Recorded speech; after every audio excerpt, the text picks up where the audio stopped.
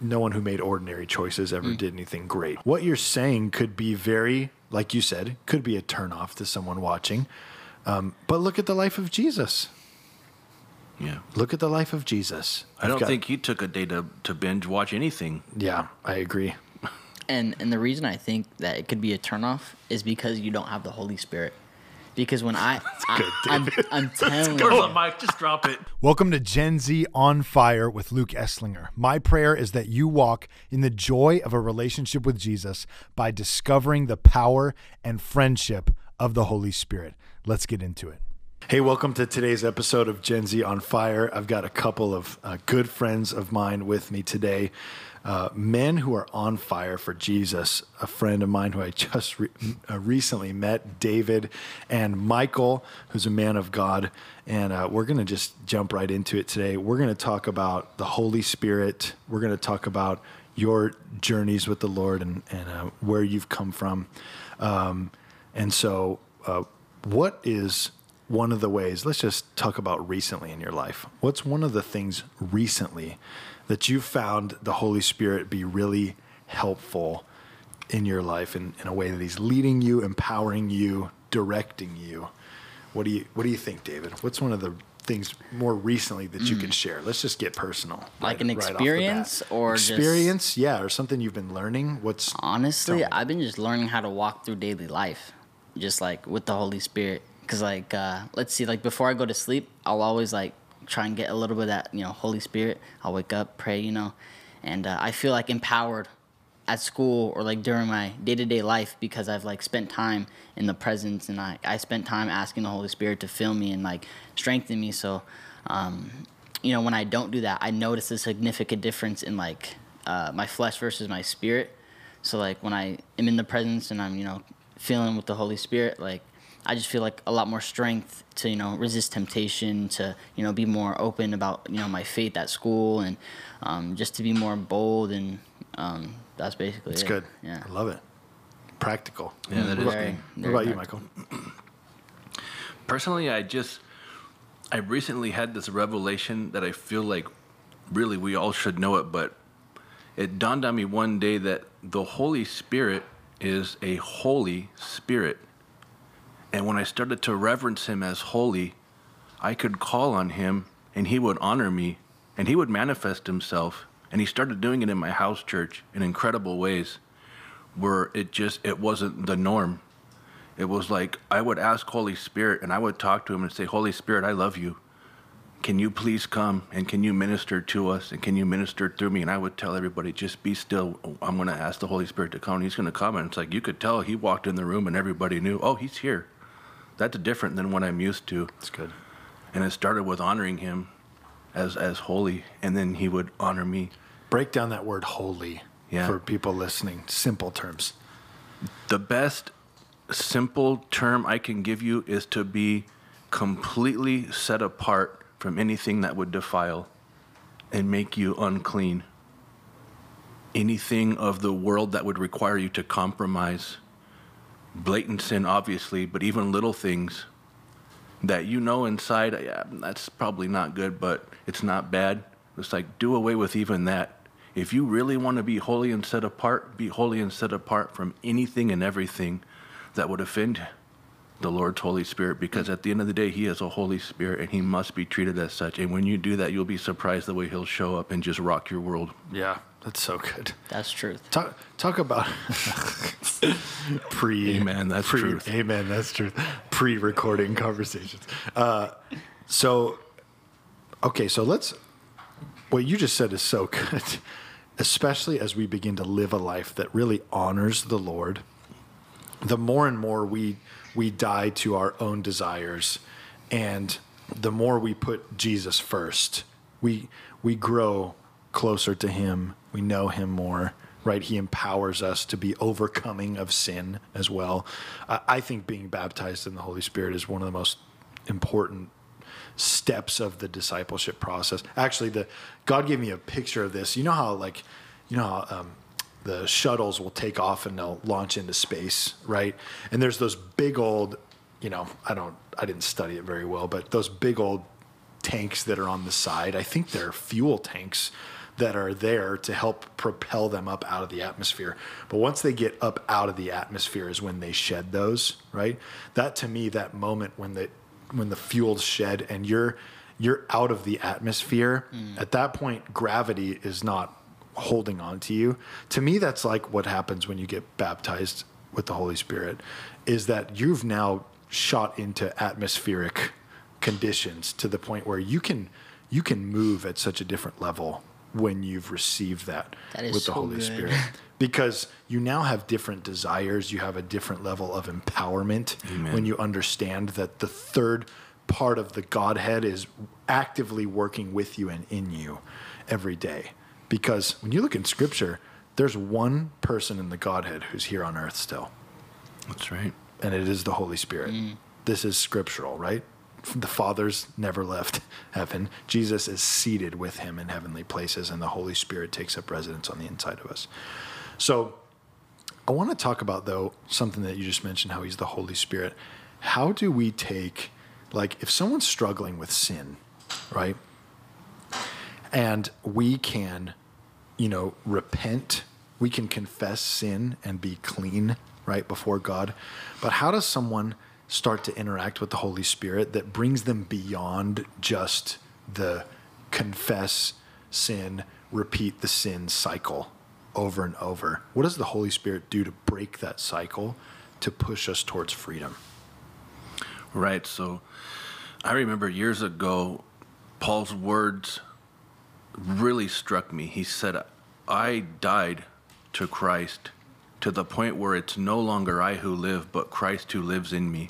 And the life that I now live, and I caught that, the life that I now live is different than the life that I lived before I died to myself. And I remember earnestly asking God, I want to get to the point where I'm dead, to the point where it's no longer I who live, but Christ who lives in me.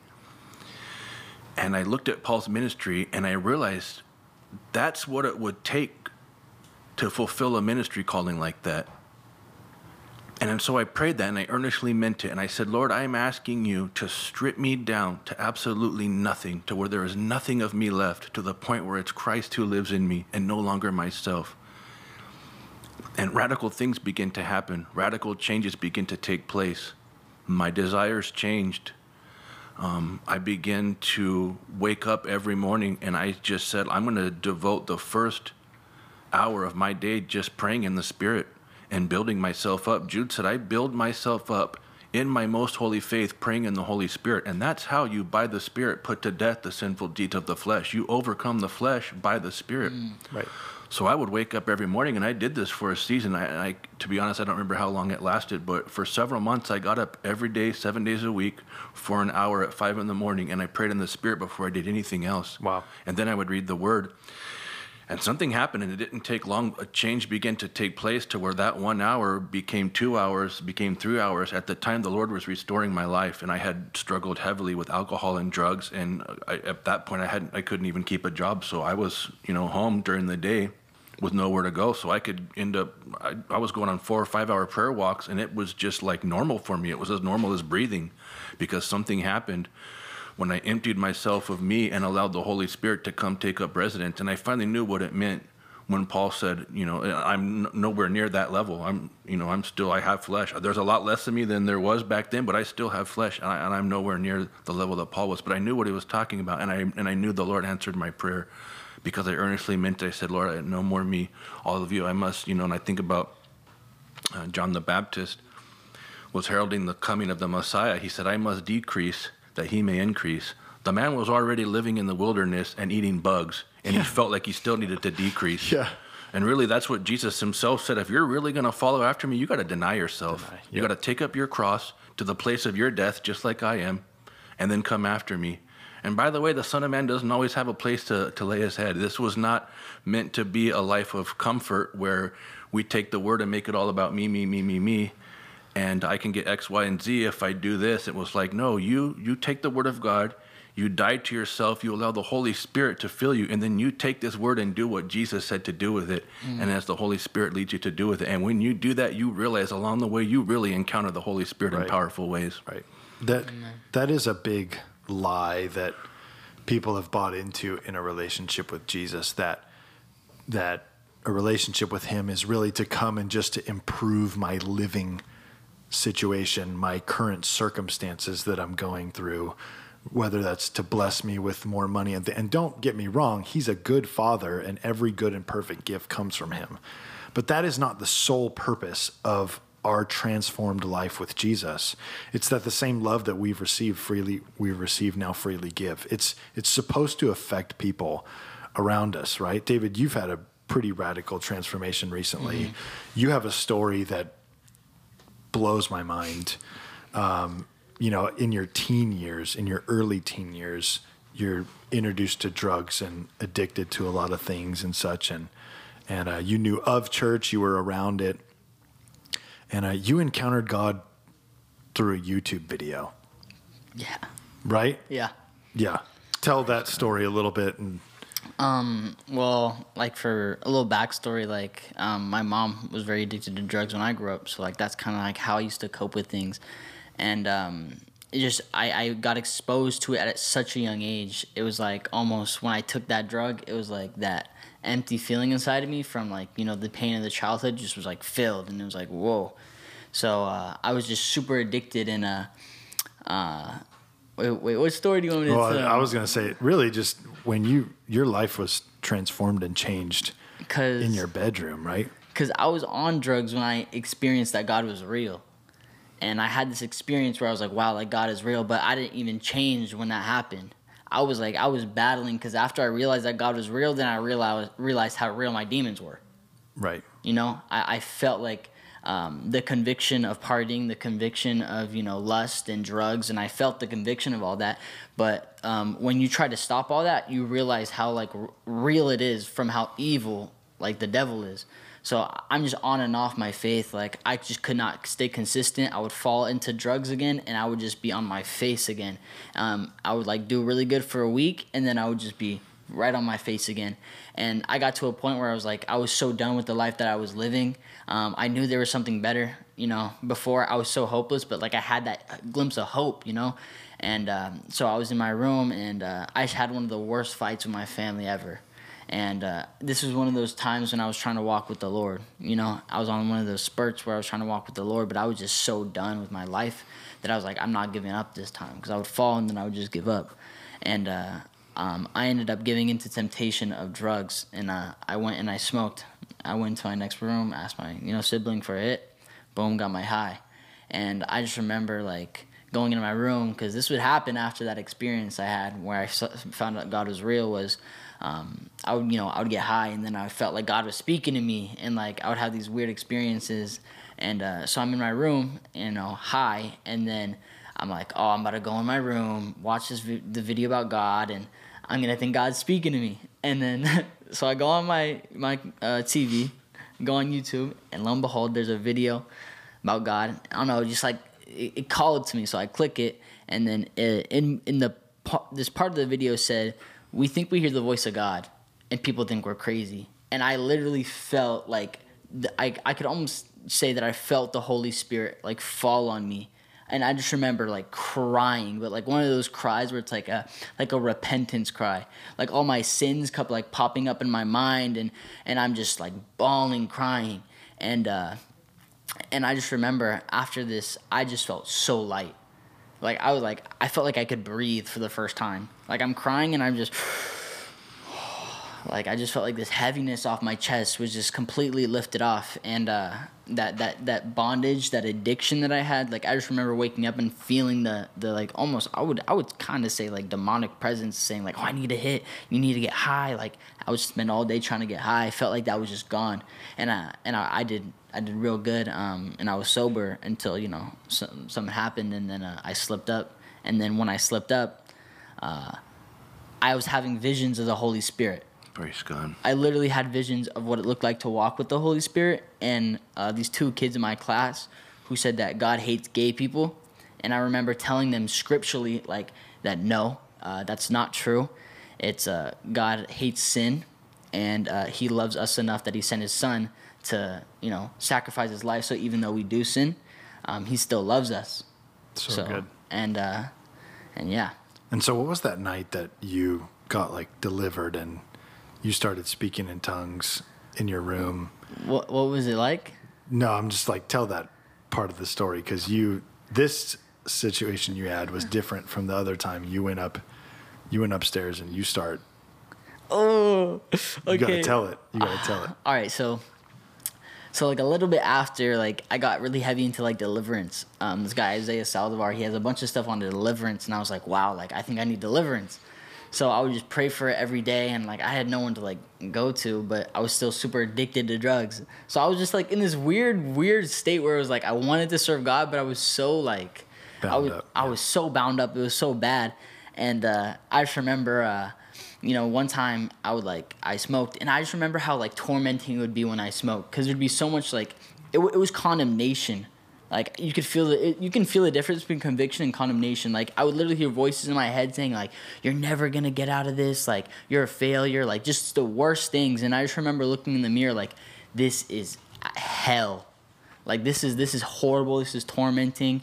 And I just remember going upstairs and I clicked on a video on my phone. It was about God, and I laughed. But it was a total manifestation. Because I watched videos about manifesting and like it was a laugh, but it wasn't me. Like it literally felt like something came up and laughed out of me. I was like, whoa. And I remember rolling over onto my controller, and it rolled over onto my controller, and it like moved the whatever it was on, and it said how to deliver yourself at home by yourself. And I was like, whoa. And it was by Isaiah Saldivar. So I was like, all right. So I click it, and instantly I start shaking, just profusely shaking. Like I was like, I could tell that it wasn't my body shaking, but it was my spirit. Like it was one of the craziest experiences. So I'm shaking, and the video comes to a close, and he starts to pray out. So as soon as he starts praying, calm, nothing. I was like, whoa, like this is really happening. And I just start crying, and he says, "In Jesus' name, amen." And I feel from my feet that same like shaking feeling rise up, out, and I start like, and I start puking into this cup.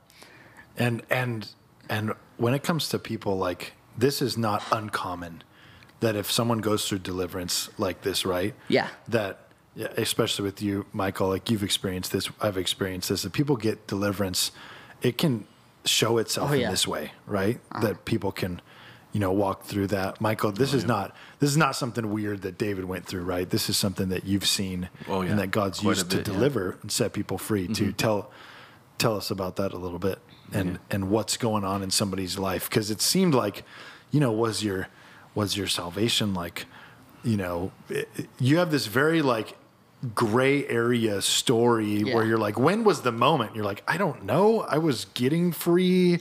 What was going on? But sometimes like everybody's story is different and how they come to Jesus, So back up what he's saying. Yeah, one thing I like about his story is that God said, when you seek for me with all your heart, you will find me. Slipping up doesn't mean that you're not still seeking with all of your heart. Wow, that's good. That means you slipped up. But if your heart is still in it and you're in pursuit of God and you're in pursuit of freedom and deliverance, he's going to meet you. And where the Spirit of the Lord is, there is liberty, and you will find him. When you search for him with all your heart, you will find him, and he will deliver you, and he will set you free. And those demons don't stand a chance. So anybody who's listening right now and is struggling and they felt like I've slipped up so many times, I don't know if I can get free. The only way you can't get free is if you stop pursuing God with all your heart. As long as you continue to do that, you will get free. It took me years because I didn't get to the point where I was doing it with all my heart right away. Wow. There was a part of me that loved the world. I loved this present world. And I got very desperate because I loved God, but I wasn't with my whole heart. And when I decided that I don't want this world anymore, I don't want anything to do with it, God, I just want you. It wasn't long before I found him and radically encountered his Holy Spirit and got free for good. And I will never go back. It's not a temptation. It's not a desire. It's not even a question that ever comes into my mind. God literally destroyed those chains forever and set me free. So don't stop. That's how you get free, is by not stopping. And I don't want to make it sound like it's on you to get yourself free or you did this or you did that. God did it for you when you encountered him. But he did his part because you did your part. And your part is to seek for him with all your heart until you find him. And when you do, boom, game over for the devil. Good. And you end up like speaking in tongues on your own, right? After throwing up. I didn't speak in tongues then. Then? I actually had my spiritual language, but that's like a different story. But Got it. Totally like delivered. And like one thing, like I feel like that first experience I had when I was shaking and like that radical deliverance, I ended up smoking after that because I had no idea what was going on. Like I literally thought it was because I was like high that like I was like, oh, I have to be tripping. Like there's no way that happened. And I feel like in the church nowadays, like deliverance and like manifesting and all that is so uncommonly spoken about that like if I were to like know that like, oh no, that can happen, that's totally normal. Like I've watched deliverance videos, but I didn't think like it could happen like that. I feel like I would have like went off on a better road after that. I would have known like, oh dude, I'm free. Like I just kind of went back to what I knew what to do. I was like, that was crazy. Yeah, you know, like right. Yeah. But since then, just to clarify for your story, I mean, you've been walking with Jesus, like Michael said, not perfectly, but there's been something that I've seen where you're like, I want to know everything there is to know. Oh yeah. And been living it out. Well, because like after that experience where I was, shaking and puking, and I slipped up, and I was still on that road of kind of like that gray area, and it wasn't until that second experience where I was crying that repentance cry, and like the Holy Spirit totally like changed my life, and then I went sober after that. That's when I kind of like, all right, I'm doing this thing now. Yeah, that's good. And you went all in. Oh yeah. Seems that all in surrender is so common with Right, people yeah. when it comes to truly following Jesus. Talked about it in a previous episode, 1 foot in, 1 foot out. It's not actual Christianity. Right. Lukewarm Christianity is not actual Christianity. It's because Jesus was not 1 foot in, 1 foot out. Yeah, there's no on the fence Christianity. Yeah. Yeah. Yeah. That's Amen. why Jesus started with 120, went down to 70, and then from there it went down to 12. And even within the 12, he picked 3 who were really after his heart that he poured into. And that's not to say anything bad about, the rest of the 12, except for Judas. But Yeah. it might look like a lot of people are really following Jesus, but when it gets down to the nitty gritty and it costs you something and it's no longer fun and it's actually going to require sacrifice on your part, you'll realize a lot of people weren't as committed as they thought. And we pray for those people. We don't write them off, and it's not That's for right. us to try to determine who we need to separate. And Right. the Lord is going to send His angels to do that in the last days. But a lot of people are not really walking with the Lord, even though they may come every Sunday. I feel like true walking with the Lord is sacrifice. Like one story in the Bible that honestly kind of changed my perspective is, I think it was David when they were like, he was getting materials ready for the temple, like that his son was going to build. Yeah. He was like, I could give these materials and it wouldn't affect me, but I want to give something that's going to like make me sacrifice because I love the Lord. So like for me, I'll get home. It's like 9:30 and I'm super tired. I'm like, I want to sleep, but I'm going to give that time to the Lord because like I want to sacrifice. And like I feel like the times when I'm sacrificing and I'm putting Him over me, those are the times I encounter Him the most. Yeah, that's so good. That's so good. Michael, talk about your story a little bit. And yours is much longer than David's just because of the years and such. But, Yeah. But God's been using you in such powerful ways, especially in these last few years. So give us a little overview. Thank you for joining us on today's podcast. We drop a podcast every Tuesday at 2 p.m. We want you to encounter Jesus, share this with your friends, and we'll see you next week.